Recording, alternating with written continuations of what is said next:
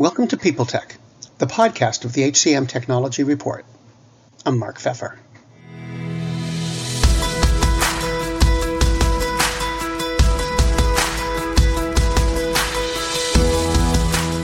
My guest today is Gazelle Moda, Chief of Product Inclusion at ADP. She helps the company's teams make sure its products can be used by the widest possible range of people, no matter their race, gender, or physical challenges. We're going to talk about the challenges such work involves, how software can be inclusive, and the industry's actions around it, all on this edition of People Tech. Gazelle, thanks for being here. Tell me about your work. What do you do? I essentially help people to think more broadly about how we design our products. So as a chief of product inclusion, I'm helping our product teams to be able to put on a lens, if you would, of diversity, equity, inclusion, so that everything that they're designing can truly be for all of our customers and never be exclusionary of anyone. So it's creating the strategy for communication purposes, for design, for even taking into consideration legalities, all of these elements that have to come together to really make a product at the end of the day that doesn't leave anybody out. You know, people usually think of inclusion as something that concerns race or gender. And I know there's more to it than that. There can be other topics as well, like neurodiversity I'm thinking of. Can you explain the challenges with, I don't want to say herding cats, but you have a lot of different areas, if you want to be fully inclusive. How do you manage all that? Yeah. I think it is, again, about a shift of perception and perspective, I would say as well, because when we think about people, and let's just bring it down to basics, right? When you think about a person, we are way more than just one identity. We're multifaceted, we are nuanced as individuals. And what we call that in this world is intersectionality. So, you can be many things at one time. And it's about really putting a pause, taking time to step back, put on this lens and say, okay, well, if we're designing for this, are we accounting for, and it's simply asking these questions, are we accounting for the individual who has different gender identities? Are we accounting for the individual who may have a disability, whether it's a seen disability or like what you just mentioned, a neurodiversity is something you can't see. Like myself, I have dyslexia. And when I'm working on something or needing to ingest information, I can't only receive it in a bunch of text and a bunch of information that comes compacted in that way, because the way my brain works, I'm going to need it to be in audio form as an option. I'm going to need some spacing between the letterings. Those are things that I would need to have accounted for myself. And then, you think about veterans, you think about all kinds of different identities of people, and honestly, in my role, it's about creating that pause and step back in the people who are designing and simply asking the question, did we think of everybody when we were designing this? Is anybody left out? It's these simple questions that we often just don't take the time to ask. And then really the lack of simplicity will come into, okay, if we didn't, how do we start to think about that? How do we start to design for those people in mind?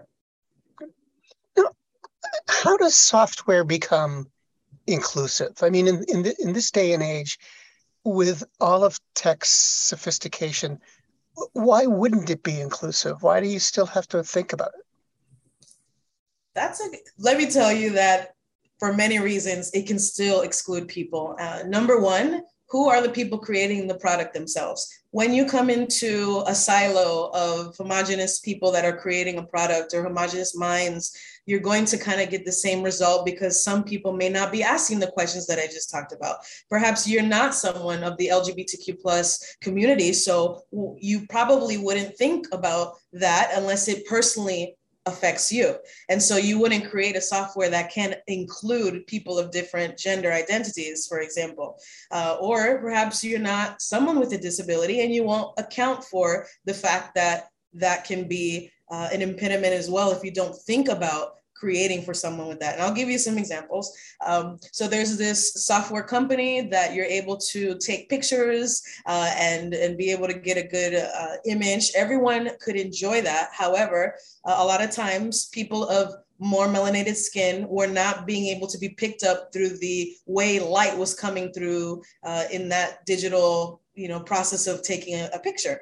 And so what would happen in that case is that you would never truly pick up on someone's skin tone in that software program. So this particular company, a big software company, has created more inclusion in how the light is even showing up and reflecting on people, to not wash them out, to not make them too dark either, but truly capture the nuance of their skin tone coming through. And then when you think about also other software programs, think about, for example, when you go to any type of software that's going to identify who you are using your biometrics. Many times it'll scan your eyes or something like that. But what happens when the individual is blind, or what happens when they are low vision, or what happens if the way that their face shows up even on a camera for purposes of like video interviewing? What if the person had a stroke, or they had Botox, or they had something else, or perhaps they're neurodivergent and the way that their expressions show up on the camera is quite different. And the problem with those softwares and how it can be exclusionary, and the reason why legislation has even been put in place to ensure that when you're using artificial intelligence to make decisions on hires, that you really be careful on how you're doing that, because there has been software that excludes certain people because of the factors I just said, and will ascribe to them a personality type that is negative, or say that they're not competent for their role, all because of how they're showing up on camera. And again, we're way too nuanced for that type of thing. So that's how software definitely can be exclusionary.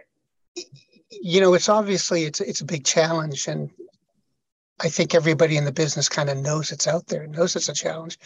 But do you think that the technology industry is really doing all it needs to do to try to make these products more inclusive and workable for more people? Short answer is no, it's not. However, if I'm honest, I think that we're seeing pockets of really great examples of companies that are trying to do better. And it's been for a multiplicity of reasons. So it may be because the customers are saying, hey, enough is enough, include me.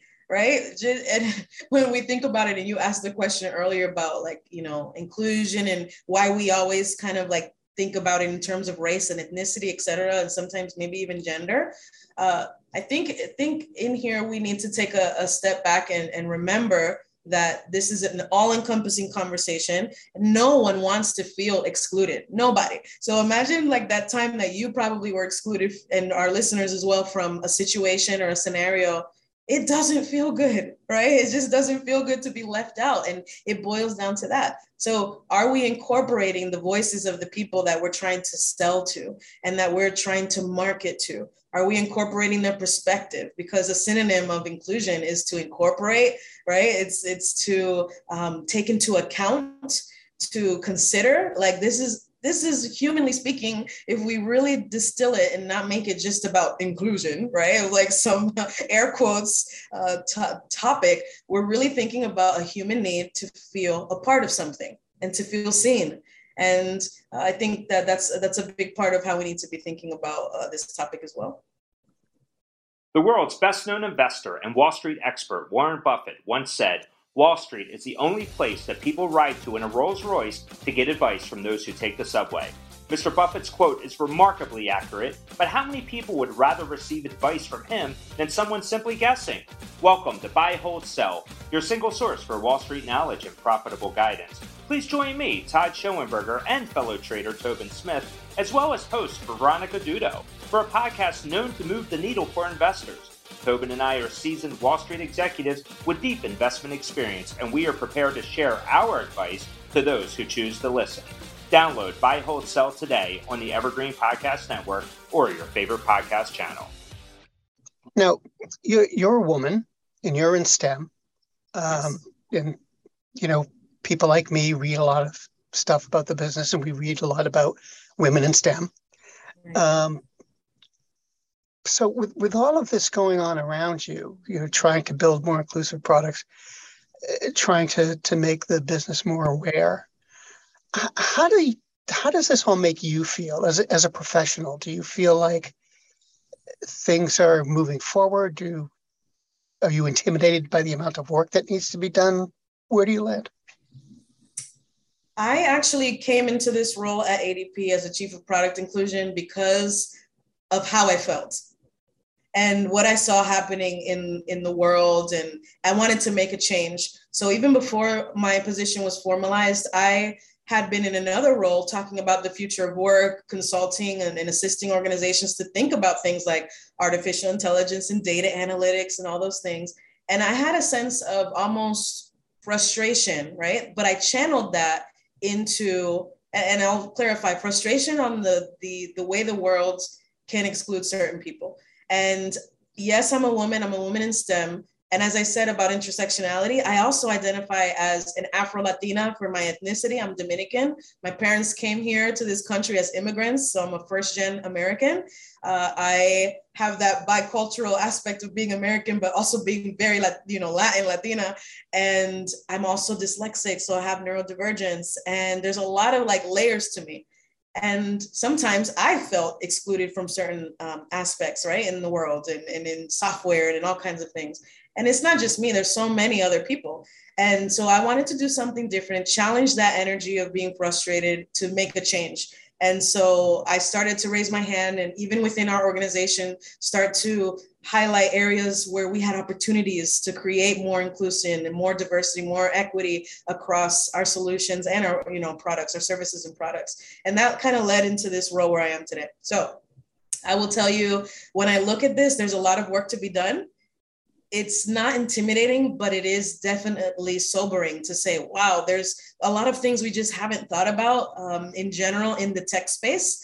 And when I say we, I speak to all technology providers and software providers, even as simple as considering how somebody's name should show up, how to think about accessibility in different ways, right? I just heard the other day about a credit card company who has created a tactile type of credit card to help those who are blind and low vision to differentiate between their bank card and credit card and be able to have more autonomy when they're banking. Right? That's awesome. And those are the kind of things that we often don't think about, but I'm sure that those are the sorts of things that come from, one, having someone on your team who's designing that probably is blind and low vision, or two, listening to your clients who are blind and low vision in that instance and hearing what would you need, what would be good for you in your experience. And so again, my role is not just about me. It is sourced from my identity and frustration and wanting to do something different, but it's also considering and bringing along so many other voices that are beyond me to make this happen. So generally speaking, what can industry, technology companies, HR departments, HR functions, what can they do to sort of move this forward, generally speaking? So there's a few things. There's a lot that can be done, but I'm going to give some, if somebody wanted to leave this and put some action, take some actions, here are some steps that I would recommend. One is go back into your product teams, the people who are developing, even the people who are developing messaging through marketing and the people who are following legislation, and really just take account and see how diverse those teams are. Number one, from an HR standpoint, how diverse are the people who are setting forth policy and direction of what you're doing with your products and solutions at your company, right? Secondly, if you notice that that's not very diverse, so definitely take some action there to bring in other voices, whether it's hiring more people, diverse representation. And when I say that, I'm not only talking about race and ethnicity, it's the gender, age, veteran status. It is different experiences in work. So bring them from across the organization so that even if you're working on product development, you shouldn't only have product people informing the direction of that product. You should definitely bring in, for example, at our company, we even have a chief behavioral economist or anthropologist. We have a chief economist. We have different people in our organization that are helping to inform the research and the ideation and these perspectives that you normally wouldn't think of in a tech or payroll company, right? So that in and of itself is bringing cognitive diversity to the table. So I'd say do that.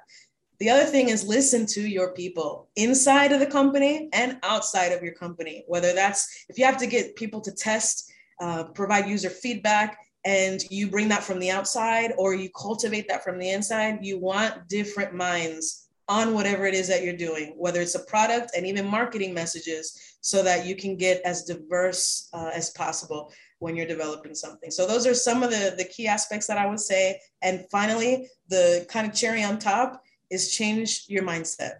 If you're of the mindset that you think that DE&I is just another catchphrase or inclusion is just something that has to do with some politics or something, again, it's not.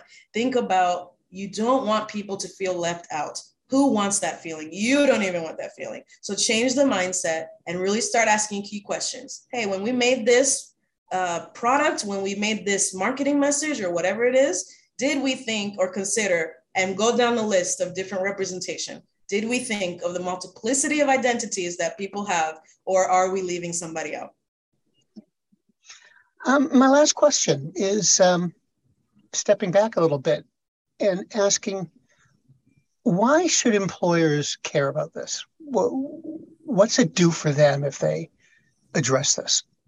Yeah, first of all, revenue stream. Absolutely. The ROI of making sure that your product or solutions are expansive enough and embracing enough and overreaching to all different types of people. The more you do that, the more your likelihood of capturing that market. They're going to not only be captured and interested, but they're going to probably be loyal customers.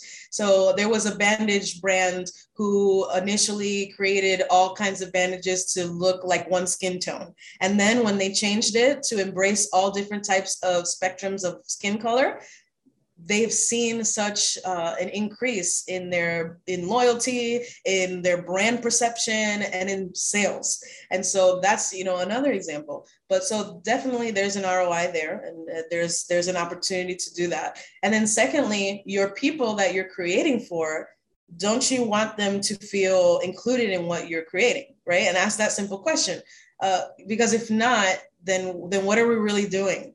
And as the world continues to evolve, new generations come, we are seeing more and more intersectionality, more and more people embracing different parts of their identity. They're going to come to expect that, right? And to tell you quickly, Mark, I was at a hotel the other day, a very popular brand, it was very expensive as well. It was a nice hotel. And as I approached, and I'm not that tall, but I'm not that short either. And as I approached the reception area, I had to get on my tippy toes to just like reach the credit card area where you and pass my card and all my identity information over. And I thought immediately of some friends that I have who are considered little people or have dwarfism. And I thought, how awkward and uncomfortable is it for an individual like them to come up to the front desk, or even perhaps if you're in a wheelchair, and have to go out of your way to ask for assistance and just simply do a simple thing like checking into a hotel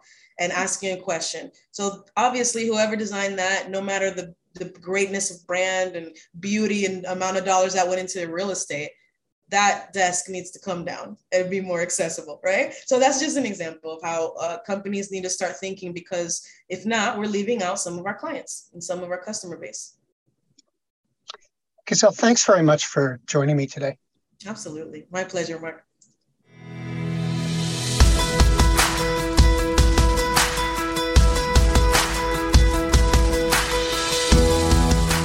My guest today has been Giselle Moda, Chief of Product Inclusion at ADP. And this has been People Tech, the podcast of the HCM Technology Report. We're a publication of Recruiting Daily. We're also a part of Evergreen Podcasts.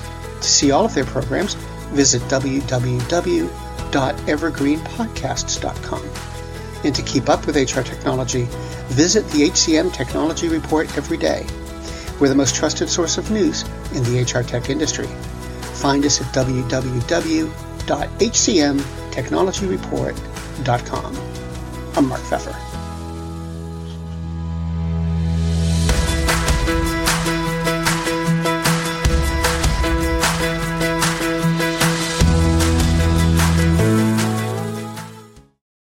Welcome to Don't Retire, Graduate, the podcast that asks you what you want to be when you grow up so you can graduate into retirement with a purpose and a passion, whether you're 25, 85, or any age in between. Gain actionable financial and mindset tips from your favorite authors, podcasters, and influencers to help you reach that exciting next chapter. Listen now and start building your path to financial freedom and reframing what retirement can mean to you. This is your host, Eric Brotman, reminding you, don't retire, graduate. Do you love news about LinkedIn, Indeed, Google, and just about every other recruitment tech company out there? Hell yeah. I'm Chad. I'm Cheese. We're the Chad and Cheese Podcast. All the latest recruiting news and insights are on our show. Dripping in snark and attitude. Subscribe today wherever you listen to your podcasts. We out.